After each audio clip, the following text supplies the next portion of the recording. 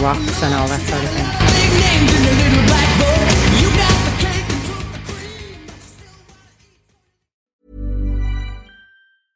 Ryan Reynolds here from Mint Mobile. With the price of just about everything going up during inflation, we thought we'd bring our prices down. So to help us, we brought in a reverse auctioneer, which is apparently a thing. Mint Mobile Unlimited Premium Wireless. How to get 30, 30, bit to get 30, bit to get 20, 20, 20, bit to get 20, 20, bit to get 15, 15, 15, 15, just $15 a month? Sold! Give it a try at mintmobile.com/switch. $45 up front for 3 months plus taxes and fees. Promo rate for new customers for limited time. Unlimited more than 40 gigabytes per month. Slows full terms at mintmobile.com. Hello and welcome to the latest podcast featuring my very good self and my very dear old friend John Houghton. Here I am again. Like DC. Rock you like a hurricane. Yes. So John has come up with a great idea for an episode which he's calling The Quiet One. Well, no, I'm not calling it that. I would call it The Uninteresting One. Oh. You suddenly say, oh, no, they're just quiet. And they're not just quiet. Oh, you mean the boring ones? Yeah. This struck me because there was a trend on Twitter the other day, and it said John Paul Jones. Hang on, a trend on what? Twitter, yeah. Which I don't know. What's that? No.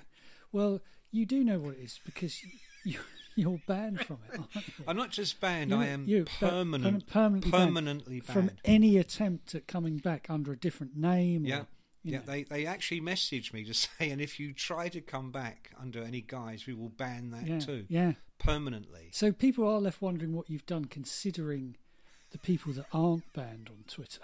I know, and all I did was call Boris Johnson the C word that isn't clown. Yeah, 4-letter word. Begins with C, entirely appropriate. They said it was hate speech. Well, there you go. Quite Orwellian hate speech, isn't it? Like the 2-minute hate. Yeah. I've been cancelled from Twitter. Yeah. That's great, though. Because I'm glad you are cancelled from Twitter. I mean, don't get me. Don't be thinking that I'm not pleased about it. I'm very pleased about it. So and why would that be? Because all I got was stupid tweets about, oh, he keeps interrupting. So they've stopped, and I'm very happy about it. Now listen, if you're listening to this and you would like to let John know to shut the fuck up, you can find him at his own Twitter account, which is The Old Batsman. Yeah, but it's all about cricket, so they won't be interested. No, but you can message him there and tell him to shut up. You know, I'm not suggesting you. I would never suggest you do. No. But if you're one of those sorts of people, and there seems to be quite a lot of them, John. One of those rude people. You should be banned from Twitter. But anyway, so John, you're on Twitter. So I'm on Twitter, enjoying myself, having a good time, like I do on Twitter. And I look up the side, and there's this, trending John Paul Jones. And I mean, when trending? Something like, did you say trending? Trending. Oh, trending. Trending. John Paul Jones. John Paul Jones was trending. Well, I mean, I presume there's no one else called John Paul Jones, is there? I mean, some people there are 2 or 3 of, but. And it's like, it tells you the number of people tweeting about him at that particular time. And it was quite a lot. It was a few thousand. And I thought, your immediate thought is he dead? He's gone. He's snuffed it. Yeah. He's joined the great supergroup in the sky. Yeah, but no, he hadn't. Sadly. All it was just his birthday. It was his birthday, and it was people going, "Happy birthday, John Paul Jones." Was it a significant birthday? No, it was he 90? 76. 76? Which, I mean, is on the road to 90. Yeah, no, 76 is a fine age, but it doesn't strike me as particularly... So what? And then I was thinking, is there one single interesting thing I can think of about John Paul Jones? If someone said to you, "Oh, John Paul Jones, is there an anecdote? Is there a, I mean, you think of Bonzo, there's the fishing out the hotel window and many things. The coke and the guys. You think of Percy and there's the, the love god and all the rest of it. You think of Jimmy and there's a cult and a Boleskine house, and is he gonna put a spell on you that ends your life? And then there's John Paul Jones. And there's John Paul Jones. You think, I can't think of anything. Yeah, I literally can't think of any. Apart from he sometimes played the zither or something. The zither. The fuck you. Like that. The You know, it's like zither. a harpsichord or something like that. I don't think that's a zither. No, it's is not it? a zither, but it was some sort. What is a zither? So I doing, don't know. doing. Yeah, I think it kind of like that. What? How'd it So go? probably Sorry? in the very background of A zither. of Yes. the Rain song or something. There's a zither. There's probably John Paul Jones going now. If you listen to the original demo of Black Dog, Yeah. actually it goes, hey, hey, Mama said the way you moved, and you hear the zither. And then you hear Pagey turning it down in the background. Jonesy comes in and he goes, I'm sure I put a bit of zither on that back in the day. Oh, Jonesy. No, it wasn't on the Masters. I hope we didn't lose the Yeah. zither. It is Jonesy. strange, Jonesy. Went all through the Masters. It wasn't on there. In Right. fact, you weren't on there at all. I've had to redo the bass. Yeah, exactly. Yeah. Yes. I'm now doing the bass. And you're doing the zither. Yeah, or whatever it is. Yeah. Robert Plant, I think, said to me once, give Jonesy any instrument and he can play it. Yeah, but Robert's just trying to say something interesting. That Yeah. You know those Yeah. things where you go on a press thing and they go, it's really good news today. You can speak to the whole band. They're all waiting for you. Drummer's really up for an and interview. yeah, that's right. Yeah, the drummer and the bassist. Yeah, they're, and then you start desperately thinking. You start saying, "Well, I'm a bit short for time," or "What do you how do you get out?" Or you go, "Well, can I do them together? Can I do the bass player and the drummer together, maybe?" And then I'll speak to Robert. When I used to do Jimmy. PR, it was the bane of your life to try and find something for the boring ones to do. Yeah. Which was anybody that wasn't the singer or the guitarist, basically. And when we would do, it could be very problematic. So, for instance, when we were doing The Damned, Rat Scabies would be in our office every single day, complaining about why he wasn't on the cover of the NME. Yeah. You go, oh fucking hell, here it comes again, Because everyone wants to speak to Dave Vanian. Of course, Because he was cool. or Captain Sensible. Or the Captain, yeah, you'd But say not- something silly. Yeah, Yeah, but Rat Scabies, apart from being called Rat Scabies. yeah. Not He a was lot a to nice say. bloke, but Yeah. well, not that nice, I guess. But no, pretty nice. What did you call him? Rat. Rat, you did call him Rat. Yeah. I remember when you and I worked on Raw magazine. Yeah. You were the head honcho, and I was So your. there's no way I'm going off to interview Jonesy. No. You were the head honcho, and I was like the Magnificent One, who'd been this gunslinger who'd been hired to come in and sort of kill a few people, story-wise, big stuff. But it was just when grunge was kicking off, and it was quite hard to get interviews because Kerrang would obviously get the first shot. But the problem with grunge was everyone else was covering grunge as well. Everyone. So everyone from Select, Q, Melody Maker, Enemy, all of those, and they're all ahead of us. There's not a grunge band on earth that didn't want to be in the NME more than it wanted to be in Raw magazine. In Raw magazine, that's right. Yeah. And I remember there would occasionally be a sort of, in the Venn diagram, there'd be a couple of those bands that came into our orbit where we felt we had more of a chance, like, say, Pearl Jam. Stone Temple Pilots. Now, you see where I'm going. You see what you know the story I'm going to tell. No, go on. This isn't about me sending you to interview someone to ask them if they were gay again, is it? Who was that? Oh no, that was the guy with. Oh, that was Henry Rollins. Henry Rollins. Yeah, thanks for that. Yeah, I have no memory. But anyway, it was the first time I've ever seen Henry smile and act all giggly. So, but no, this was This was Raw days, and Stone Temple Pilots had come in town to promo for their new album. And you should remember that Stone Temple Pilots were sneered at by everyone in grunge because they were so obviously a Me Too wannabe grunge band. Well, you know. But I actually thought they were way better than a lot of the grunge Yeah, they were great, bands, but because they embraced the side of it that Pearl Jam ran away from, which was the sort of stadium rock. Well, they were in grunge LA. element. Stone Temple Pilots were a band from LA. That's right. It was like, here's a song with a massive chorus, Yeah. and it's like you could record it as a country and western song, you could record it as a hair metal song, you could record it as a grunge song. We've done it as a grunge song. Yeah, and they weren't from boring Seattle where everybody commits suicide. Although they were a bit dark. So we're way down the list on people that have to talk to Scott Weiland. Yeah. And I remember talking to, this young sort of drongo in the press office. All right, mate. One of those guys. Yeah, all right. He has no idea who you are. Yeah. He has never seen the magazine. All right, mate. Yeah, no. So I've got to, and I can't remember the drummer's name. Oh, no. Everyone else in Stone Temple Pilots was called something DeLeo. No, those are the two brothers. Oh, yeah. The bassist and the guitarist, the DeLeo brothers. Something like that. And then there was the drummer, and he was the boring one, right? And he goes, I can't remember his name. As opposed to the legendary DeLeo brothers, who were always off. Well, at least they wrote the songs. Yeah, that's I mean, they were, they were the brothers of the group. I mean, you could build a case for, okay, we could do a story on that.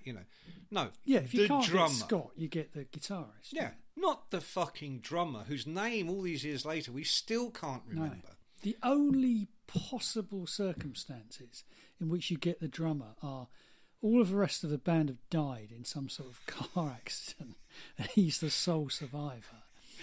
Or they're in the studio and he's going to give you the exclusive on the name of the album and all the songs. That's all you want from them. Yeah, and then you just say it was a singer you spoke and to it's anyway. Just a news story. It's just a news story. So this bloke, hello, mate. Oh, Mick, what was it? Oh, Wall. Fuck, mate. So, don't you know who I am? That was the line that was. It was on the tip of your tongue. No, it was on the tip of your tongue. No, it was more a case because this was before the days where you could just go Google me. Now, if people give me any shit, I just go Google. Google me, baby. Yeah. I used to say check my Twitter profile, but I don't know what that is anymore. So, last time I looked at my profile, it said following none, followers none. Yeah. And you just that little grey face. Is there anybody on Twitter that literally has 00? I think I'm the only. Well, everyone Donald when Trump they start is 00. No, they get their mate or someone, Yeah, don't they? And they follow people, don't they? First thing they do is follow. Anyway. No. So this bloke is like whatever the drummer's name is. Got the drummer Steve. It might Steve have been. From the Stone Temple going to say Pilots. Steve. Yeah. Do you want to speak to Steve? I was so not even. Do you want to affronted. speak to Steve? They would go. I've got Steve for you. Yeah. I've worked really hard. I mean, it's hard to call America 100 times. And he's a great guy. Oh, he's a great guy. He's a great guy. You'll love him. We'll have a beer. You're like, oh, fuck off. So, no, it was, and I went, the drummer. I said, do you want to talk to the fucking drummer? And he went, oh, right, not feeling the drummer, eh? Not feeling the drummer. I said, tell me, is the drummer talking to NME and Kerrang? Yeah. Oh, well, no, Scott's very busy. And I said, well, when Scott's not so fucking busy, call me back. And I slammed the phone down. Good one. He called me back and I got Scott. See, it works. Yeah. It worked that time. There were other times it didn't work. This is why you're beloved of the whole industry. This is how I forged my reputation for fair dealing. Yeah. That guy, I've just spoken to this bloke called Mick someone, don't know. The experienced PR just went... There was one time when, in the early days of classic rock, people don't realise now, but in the first year or 3 years of classic rock, we just couldn't get arrested in the business. They wouldn't even send us records. And Bon Jovi put out a live double album, and we had done them on the cover a couple of times. So now here comes their live double, and they not letting us do an interview because John, would rather cut his arm off than talk to a metal magazine. Yeah, he would because he's Bruce Springsteen. Exactly. At this stage, exactly. And a guy that worked for him said to me, "Look, here's the thing with John. John wants to be in dazed and confused. he wants to be in the face. Of course he does. The face. Yeah, no, seriously. So I armed with this knowledge, I'm talking to the PR, and I went, what do you mean he won't talk to us? I said, listen, I know he wants to be in Dazed and Confused, but when was Dazed and Confused last interested in a live double rock album? Who does he think's going to buy that fucking rubbish? The people that buy classic rock. So here's the deal. And I was in a big open plan office and it all went quiet. I really let rip. And I went, so here's the deal. We either get John face to face, or you're going to need a magnifying glass to read the shit review we give that album. See, this is like Wolf of Wall Street, when he does his first call, and the office gradually falls quiet. He goes, and let me tell you, would you like to turn your $60,000 into because this is a sure thing, and they're all listening. It was like that, and I fucking slammed the phone down. And I think at that point, if there'd been a straw poll, the chances of us actually getting the interview, I think the straw poll would have said practically zero. Yeah. Guess what? We got the interview. Yeah, because he, in the end. Because who the fuck would talk about his boring live double album? Also, all you have to do if you're the PR is you just get John Dazed and Confused online too, and he does the interview. And I go, hello, John, remember me? Yeah, would you work for, yeah. Remember when I got you in to the Kiss party, John? Yeah. You remember, didn't you, John? Yeah. Yeah, when you were with Metallica at Donington. Do you remember that time I asked you about your new album? Live on Radio 1. No, steady now, steady. There's no need to see, go here's someone who's completely uninteresting. Do you remember the bloke who replaced Alec John Such in Bon Jovi? Well, first of all, Alec John Such was hardly the most riveting. But he was sort of semi-funny. I mean, he was funny to look at. And there was the time that he fell over. Oh, no, it was Tico Torres. Tico was the one with personality. Yeah. Tico used to talk like that. Yeah, Tico, you kind of thought was... Doc McGee told me that Tico was on an aeroplane once going somewhere in first class, and Madonna's in first class. And Tico's in the loo doing blow with, and it's someone weird, not a rock person, not Miles Davis, but like someone like that. And he comes out, and he goes to chat up Madonna, and she's reading a book, and he's like, "Hey, pretty good book, huh?" And she's like, I thought you were going to say, "Hey, pretty lady." It was a bit like that. And so she's just completely blanks him. And so he gets up and he goes, "My girlfriend makes you look like cat food."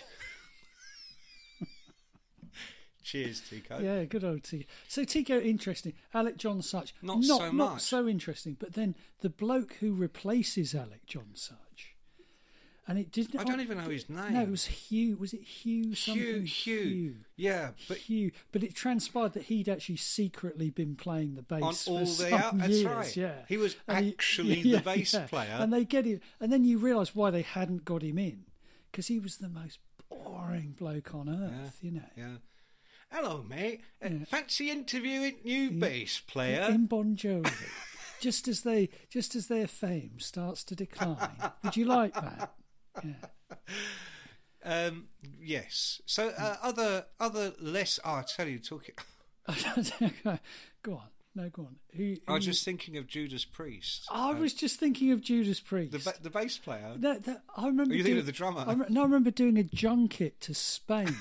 Right, of course you do. To Marbella to interview Judas Priest. It was, Marbella. They're probably tax exiles. There's a place in Marbella called Puerto Banús, which is like used to be the expensive part of Marbella. That's obviously where they would be. And this is back in the day before Marbella was the kind of chintzy paradise. It was just a kind of enclave, an expensive enclave on the Costa del Sol, and so we fly out there very early in the morning, a plane load of people.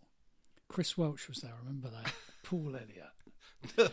Oh my God! Yeah. Boys are back in town. Inevitably, Lingy would have been there, and it was like Lingy would have been taking it seriously. Yeah, we were at Gatwick in a Judas Priest T-shirt and an autograph book. Yeah.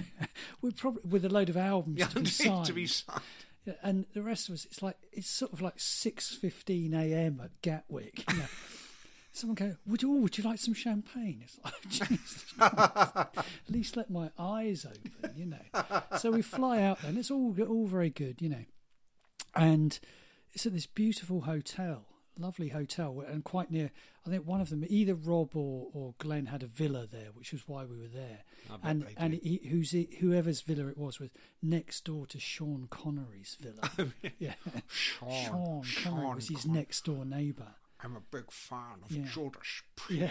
Well, whether he was or not, he'd have heard it blasting. I mean, if he was living next door to Rob, he would have had an eye Party full of... HQ, yeah, exactly. Yeah, but I can't remember if it was Sean Rob was or... a very good-looking man. Yeah, it was either Rob or whatever. But anyway, so we go do the interview, and it is a junket, so that means there's loads of journalists, and the band are being... And Jane Andrews is looking after the PR, inevitably. Specialist manager and PR. Yeah, and of course, the minute we get to Spain, she's in like a bikini or something, because we're sitting around the pool.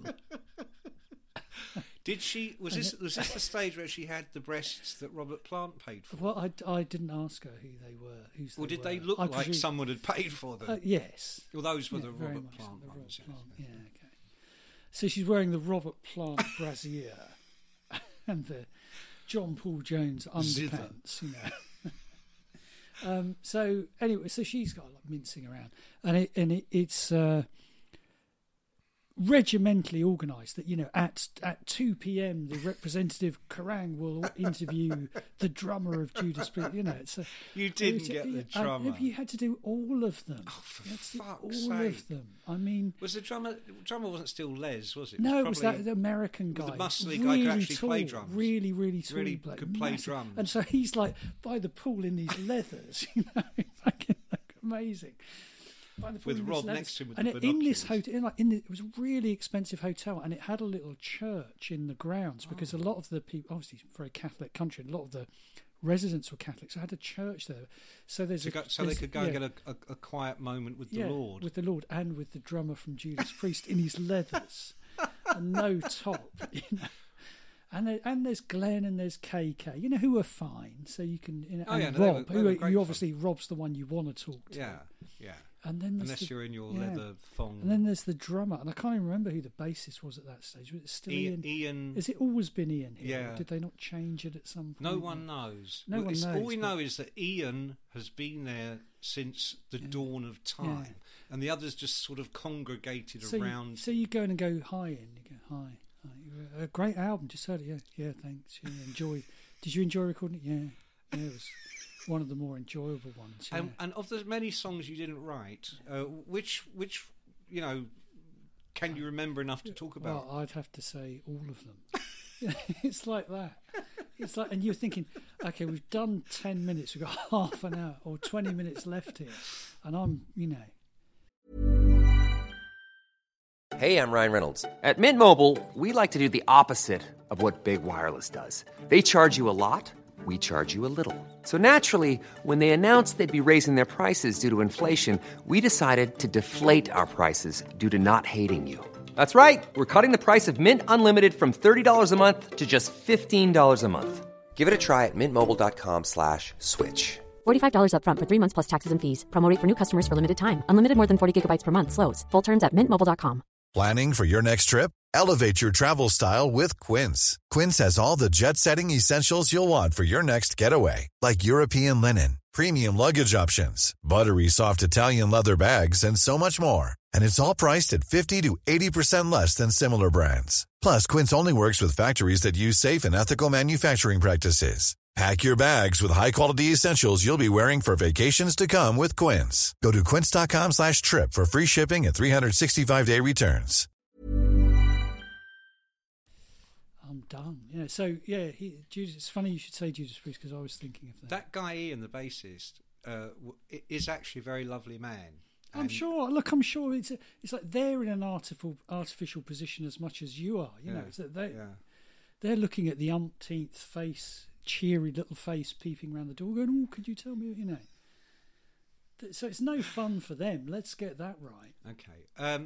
Let's see if we can think of some more. I'll tell you who's really boring. Lovely bloke, but is Tony Clarkin from Magnum. I mean, should you... Tony the Tony the Hat, which is the, you know, to give him a nickname to make him sound vaguely. That's why you know why he wears that hat, don't you? No, I don't. Keep the sweat out of his eyes. Yeah. Nothing to do keep with the old hair out pate. of his eyes. Nothing to do with the pate. He did shave the pate, which was quite interesting.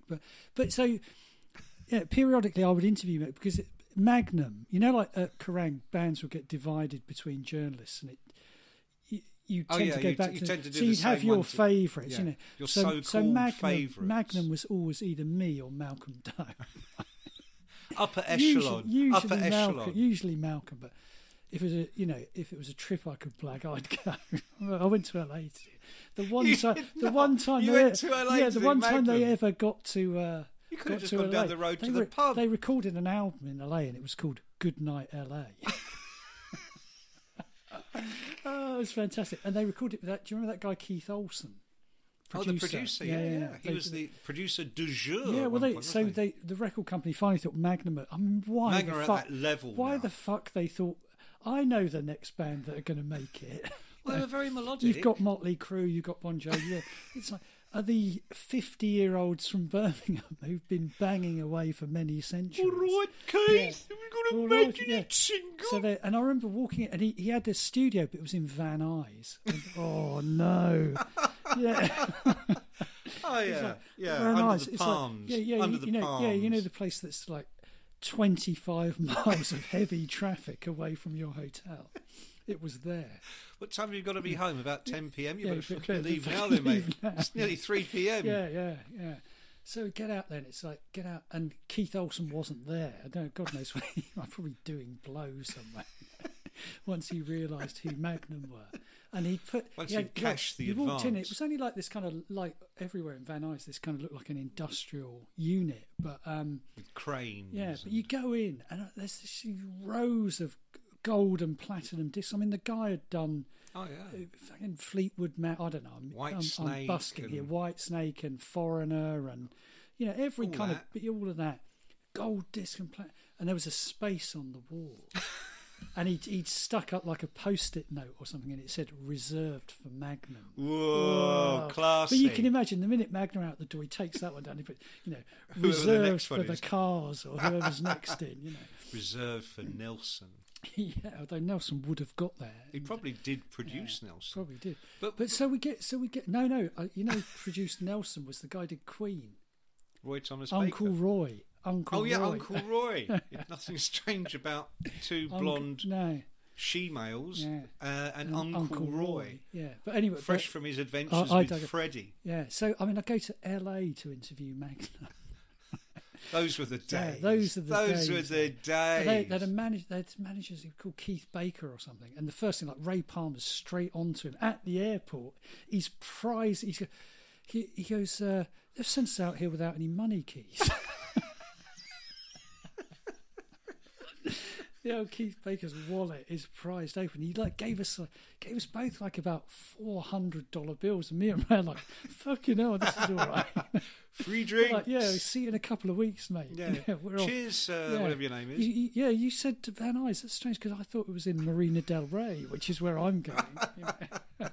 So Keith Baker, and then it was really sweet when we. That's right. That's why I'm remembering he did that at the airport, because we get to the airport, and usually you just like you hope someone's remembered you're coming. Get to the airport, and Wally Lowe, who was the bass player in Magnum, he's at the airport and he's waving. He's waving at us as we come. But he was like the loveliest guy. He's a really, really lovely bloke. Just fun to spend time with. He wasn't boring at all. He was just a really nice guy. But Tony Clarkin, I mean, again... Oh, the band are on the plane? No. They're in the studio. So only Wally has come to meet us. But he drives... Oh, you come to the airport in LA? He come to the airport. Sorry, the airport in LA. He met us at LAX and then drives us with Keith Baker, who's shelled out all the money he's got in his wallet to Ray Palmer, who's phoning ahead to the bar at the Sunset Bank. Yeah, I'm on my way. 2 pints of lager. So, and then Tony Clarkin, I mean, he is. It's like, all right, Tony, hello. Yeah, all right, yeah. Midlands blokes can be a bit fucking boring. The thing with Tony Clarkin, you go to him. So Tony, what this great song you've just written, whatever it is, Good Night LA, whatever it's called. It's about a battle or something like. What's that? And you go, yeah, I don't really remember writing that one. I'm sure I just sure I just put something down, you know. Tambourine LA, Hold you know. the front page. I don't really remember that. I don't remember that one, no. And then there's Bob Catley, who's the singer, that little sprite-like. Well, I wanted to interject here because I find it one of the things I loved about Magnum. They did some great albums. One of the things I loved about them was there was Tony the Hat. Tony the Hat. Clarkin. And Bob the Cat. The Catley. Catley. So we used to talk about the hat and the cat. Yeah. And the thing about Bob Catley is I bumped into him a few years back, blimey, thinking about quite a few years back now, at one of the Download things. And he's got that face like Roland Himes or Sid James. You know, he's just got that really...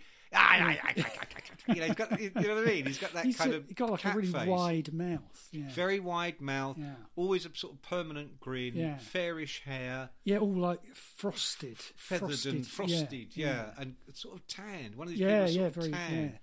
Yeah. But they won't know who Roland Himes is. But Roland's one of the great characters of the music business. One of the great men of the music business. Who's not very well at the moment. We should say, get well soon, Roland. Get out of that send bed. You all of our best wishes. Yeah. Absolutely. So there's Tony the Hat and Bob the Cat. But Tony the Hat was Tony the boring one. Yeah. Oh God. But Tony wrote all the songs and did everything. That was you know. So you kind of had to, because you spoke to Bob. You know, with the best will in the world, he just turned up and sang. You know. I've thought of one. Do you remember the group Thunder? I do remember the group Thunder, but I don't remember anyone in Thunder apart from Luke and Danny and Harry. There you go. Yeah. Well, there you go. I mean, the bass, you wouldn't know the others now, but the bass player at the time was Snake. Snake, who had a bit of a thing going. But then there was Benny, and I thought of Benny because talking about a cat, he looked like Benny out of Top Cat. Crossroads. Sort of Benny out of Top Cat crossed with Benny out of Crossroads. Right. And he was a bit like John Paul Jones he played guitar, keyboards, could engineer, do this, do that. Yeah. It's that thing, isn't it? Very nice man, but, you know,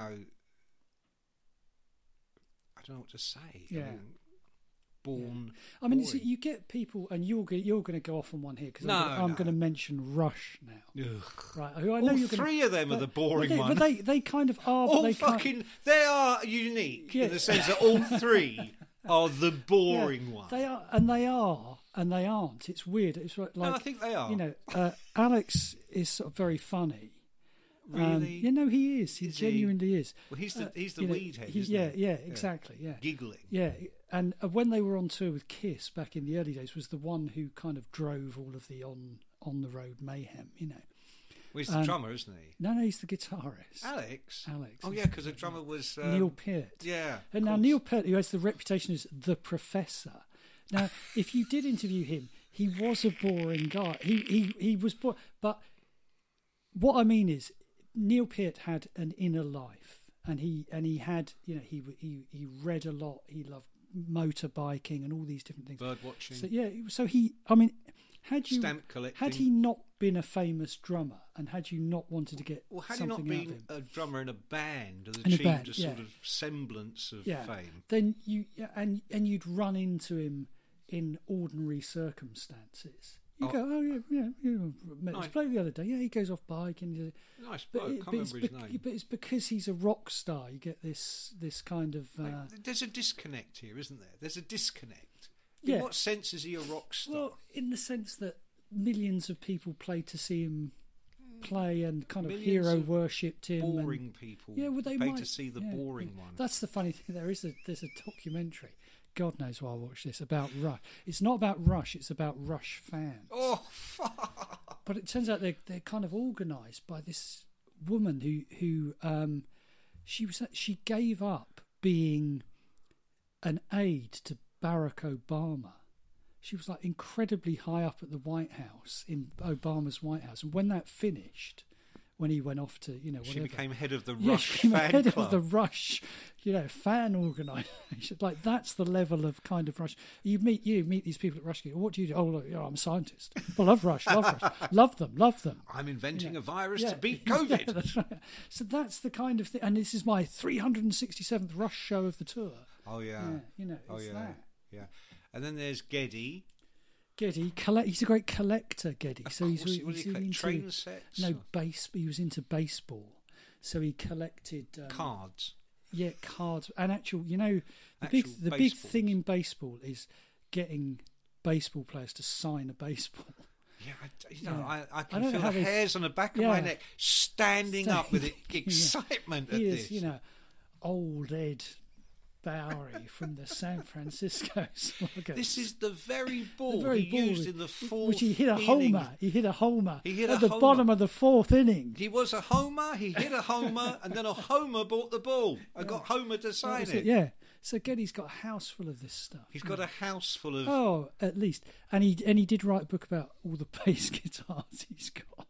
He did not. So they kind of made a virtue of being boring. Hang on. Geddy Lee wrote a book about all the bass guitar. Because he's literally How did I not know this? But he's literally got sort of every bass in the world that someone else doesn't own. That's he has. very interesting. That is incredibly it's all like, interesting. Here's the, limited edition Fender Jazz Precision played by Dave Sprogg on the Strawbs 57th album, I'm actually off to commit suicide. You mean that's the actual one? Yeah, that's. I'm actually fitting the noose around my neck listening to this. So Rush, great guys. Yeah, they are good guys. They know, but the thing Alex sounds all right. Alex is great. Alex is very well. I don't know, but he sounds all right to me. Very Smokes funny. a ton of weed, writes lyrics, and causes mayhem. And how did he end up in Rush? Who knows? I mean, you need a funny one, don't you? I heard their original name was Don't Rush. Yeah. No? Okay. I don't know. Fleetwood Mac. Again, it's the bass player, John McVie. I mean, the band is named off. It's Fleetwood Mac. Yeah. Mick Fleetwood and John I McVie. once had to interview the drummer. Mick Fleetwood? Yeah. Oh. He's not the boring one. Oh, no, but he was like... Up his own arse? But aggressively so, like aggressive. Like, didn't want to do the interview and was going to be aggressive about it. It's only on the phone, thank God. Oh, well, he's tall and coped up for about 5 decades, wasn't he? And angry. Angry. It's like Fleetwood Mac. He looks angry, doesn't he? He's all hunched over and evil. You think it's like, do you need to sell any more albums? No. Do you need any more money? No. And that was his attitude, Why am I doing this? I thought, all right, why am I fucking doing it, mate? I don't want to be it. Yeah. Okay, let me think of some more. Let's go to the world of metal. Do you think Jason Newsted would have qualified as the boring one? The boring one. Yeah, I mean, let's discuss it. What does he do? What does he do now? Fuck knows. I mean, Put out a mixtape. Kirk's a kind of sort of hippy dippy, and you got the impression Kirk always kind of had to very closely guard what he was really interested in, lest James Hetfield find out and kill him. Again, I'm sure I've told you this story when I was on the American Monsters of Rock tour. And you and Kirk were discussing homeopathy or something. We were. I like lavender oil. Oh, have you seen my new... patchouli. It's true. We were coming down in the lift, and he was talking about lavender. I said, "Yeah, they call it a medicine chest in a bottle." And then I said, "Have you tried ylang ylang?" Because ylang ylang is a really sweet smell, And he's like, "No, yeah, here." And go down to the next floor as we're talking about ylang ylang, and the doors open and in comes Hetfield. And I am still blissfully going, and then, I mean, if you try I can't think of what they were in those days, we'll say the nettle oil, it's very good. If you put a few drops on the pillow, it helps you sleep. And Kirk's like, well, I wouldn't know about that. I fucking know about that. Hetfield's got it's like a bull about to charge, the steam He's coming out. He's just killed a bear. He's on his way to kill a bear. I remember him coming in one day in the Black Album. I was talking to Bob Rock about vegetarianism. They couldn't wait for you to get there. They've got a list of boring journalists. Fuck me, it's Mick Wall. Vegetarianism and patchouli oil.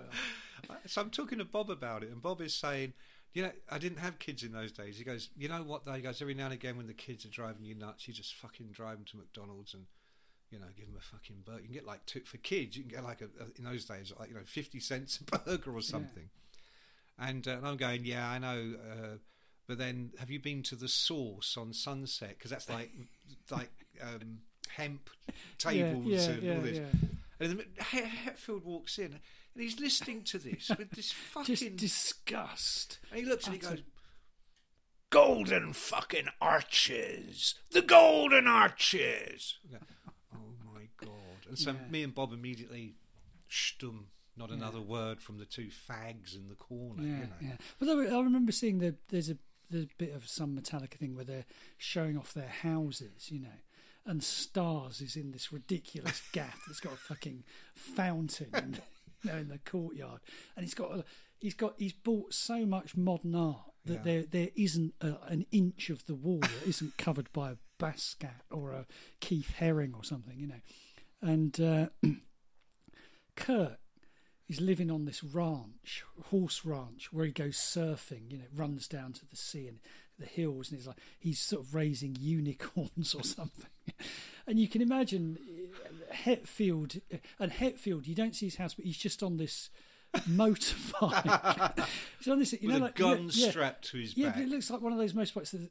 It's like a kit one, so it's got a kind of massive trailer on the back with huge wheels on it, and it's got the roadie to build him. Yeah, it's like handlebars. They're so far out in front of him. It's like 2 cars away is his front wheel, and he's got one of those helmets that doesn't have doesn't have a face bit. It's right, just so his face is like and he's on the chopper like this, and he's still talking to you above the noise of the engine. You know what the trailer was for in the back? That's where you throw the carcasses. Yeah, he's probably on his way to Kirk's Ranch because he's heard there's a bear out there. Yeah, bear family. Got any bears, Kirk? Got any bears on your own? Got any bears need killing? I've only got unicorns. I got to kill them too. Yeah. I like unicorn as a starter, and then a bear. Yeah. So before we close this stupendously exciting episode, let's do a quick rundown of other boring people. Okay. You go. Oh. See, you put me on because I've done all the people I could think of. Okay. Who really who do you not look forward to interviewing? Oh, I'll tell you. Oh, you won't like it. You won't like it because he's your mate. Go on. Francis Rossi. Oh no. Yeah, he's not the boring one. No, he's not. But he does all these kind of horrible in jokes, and you pick up. You have to do him as a phoner, and he kind of goes. You're ringing him, and he'll go. The phone ring. Brr, brr, brr, brr, you're just about to. Hi, Francis. It's John. Just have you got. You pick it up. And go. How's your father? And you go, is this him or is this? Oh, you won't get a packet of tea for that, will you? I was just saying to the wife, you won't get a packet. Anyway, how are you, mate? It's like that, and it's. I just don't make. And then it's boring. And then when he does start talking, it's boring because he's bored. He's bored. Well, you see, that's very astute of you. He is bored, and that's why he ends up prattling away. Yeah. I did watching the TV the other night. They were showing Quo in Montreux from 2009. Yeah. And I was looking, thinking, why is this vaguely familiar? Because I wasn't there. And then I remembered I wrote the liner notes for the DVD. And we were on holiday. The kids were really little. And we were on holiday down in Dorset at a cottage. And so 2 phone interviews are set up. One with Rick, because Francis couldn't do anything, but Rick had to do the same. They had to stay in the same room. You've got a bigger bed than me. It was all that. So I'm on the phone to Rick for like an hour and a half, about how wonderful it was to play in Montreux. And then I ring Francis, and he goes, "Oh, I don't know." He goes, "You know what I'm going to say, don't you?" And I went, "Yeah." He goes, "Well, just fucking write that then." See, that's what you want. If he did that when I was doing things, I'd go, "Best bloke in the world. Thank you, Francis." You're not going to like this one because it's one of your favourite bands. Oh, go on then. Marillion. Well, I know I do, except they're boring. No, I don't know. I mean one in particular. Okay. Let me. Well, give a wild guess. No, I can think Have a wild I can think guess. of if I was being unkind. God forbid. Unkind, Heaven forfend. I could think of a couple of people currently in Marillion. Who would be number one most boring guy in Marillion? Well, though, no. John? You know it. Say it. Go on, say it. Do both these people have the same first name? Well, no, I wasn't. Well, I was going to say one of them. Oh, go on then. I'm intrigued. Go on. I would say Rothers. I wouldn't say was boring if you get to know him. Oh, Which I don't. so you think Steve Rothery is the boring one? No, well, I was going to, or also Ian. Ian is a really lovely guy. Ian's not boring. But never takes his sunglasses off. That's because he's old. Yeah, and When rock stars get to 50, I think that's in the law. They've got to wear the in sunglasses. fairness to Ian, the last few times I've interviewed Marillion, his life has taken on a new hue. Really? Let's say. What? In what way? Is he a drug addict now? Or? No. Well, that was back then, wasn't No, it? he's now living in, domestic bliss. Is he? And yeah. He was always happy with his. Is it a different wife? Well, he's married to the manager, isn't he? Ian the drummer. Yeah. I thought Mark Kelly was married to the manager. No, Mark Kelly was married to John Arneson. No, I think you've got that wrong. I'm sure I've got that right. No, it's Mark Kelly's married to the manager. Mark Kelly's yeah. married. Yeah. No. No? Mark Kelly's. I've just read Mark Kelly's book. Let's be straight about that. Mark Kelly has married many people. The manager of Marillion isn't one of those people. Is that the forthcoming publication, The Boring One? Yeah. Well, I am What was not. it called? It was called something like Mistakes, Marillion and Mishaps or something, wasn't it? No, it wasn't as good as that. It wasn't as good as that. Right, I'm going to try and think of a truly. But no, Ian. So all I was saying about Ian was, and he. So I think I could be wrong. He's married to the manager. They live. She looks after the band. And Ian does the band's accounts. He does. I promise you. Ian Mosley, the drummer of Marillion, does the band's accounts. I promise you. He Are told you me tripping? that. He told me himself. He does not. He fucking does. He does. Oh. But we had a conversation because I'd done a book that involved going to Florida a lot, and he said his former wife lived in Florida or lives in Florida. Oh, she was lovely. She was an ex Playboy girl, right? So no, not in the magazine, like in the bunny in the back bunny. office. Yeah, no, with the tail. I've seen you there. I know. I don't know what you're talking about. But no, and he did reminisce quite fondly about his, younger days in Florida. It's interesting you say about him doing the accounts because he definitely does. The Scorpions. I'm saying that now as a fact. The Scorpions, famously, their drummer Herman the German, was literally known as the worst drummer in all of rockdom, but a very good accountant.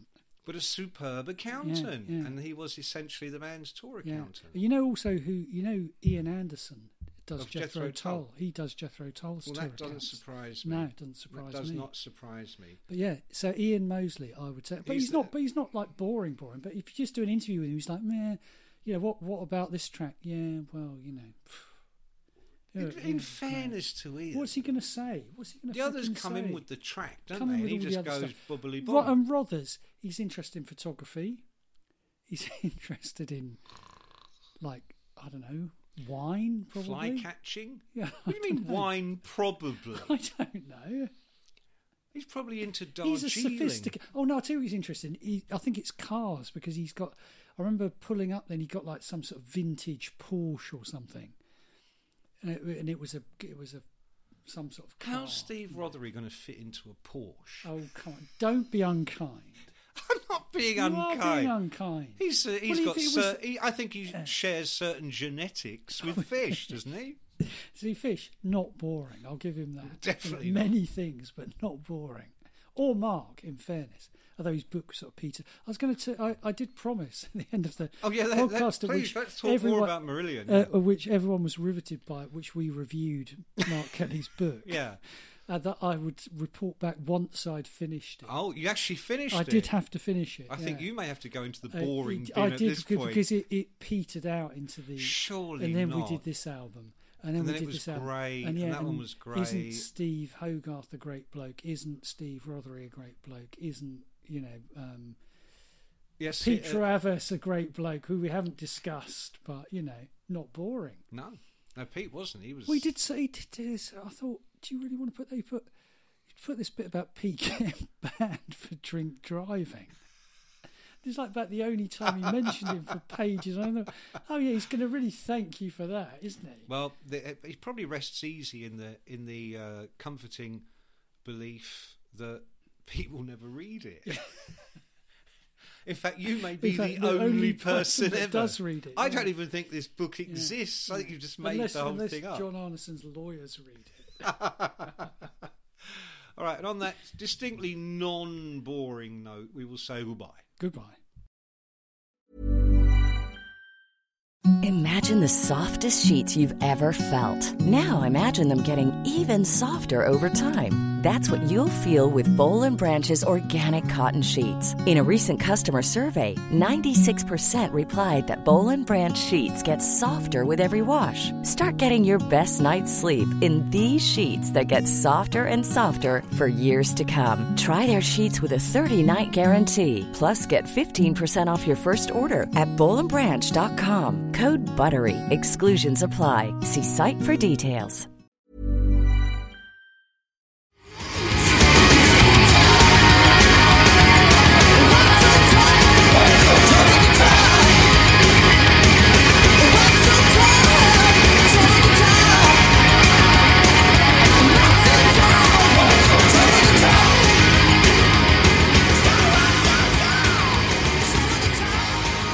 How do I stop this, Fern?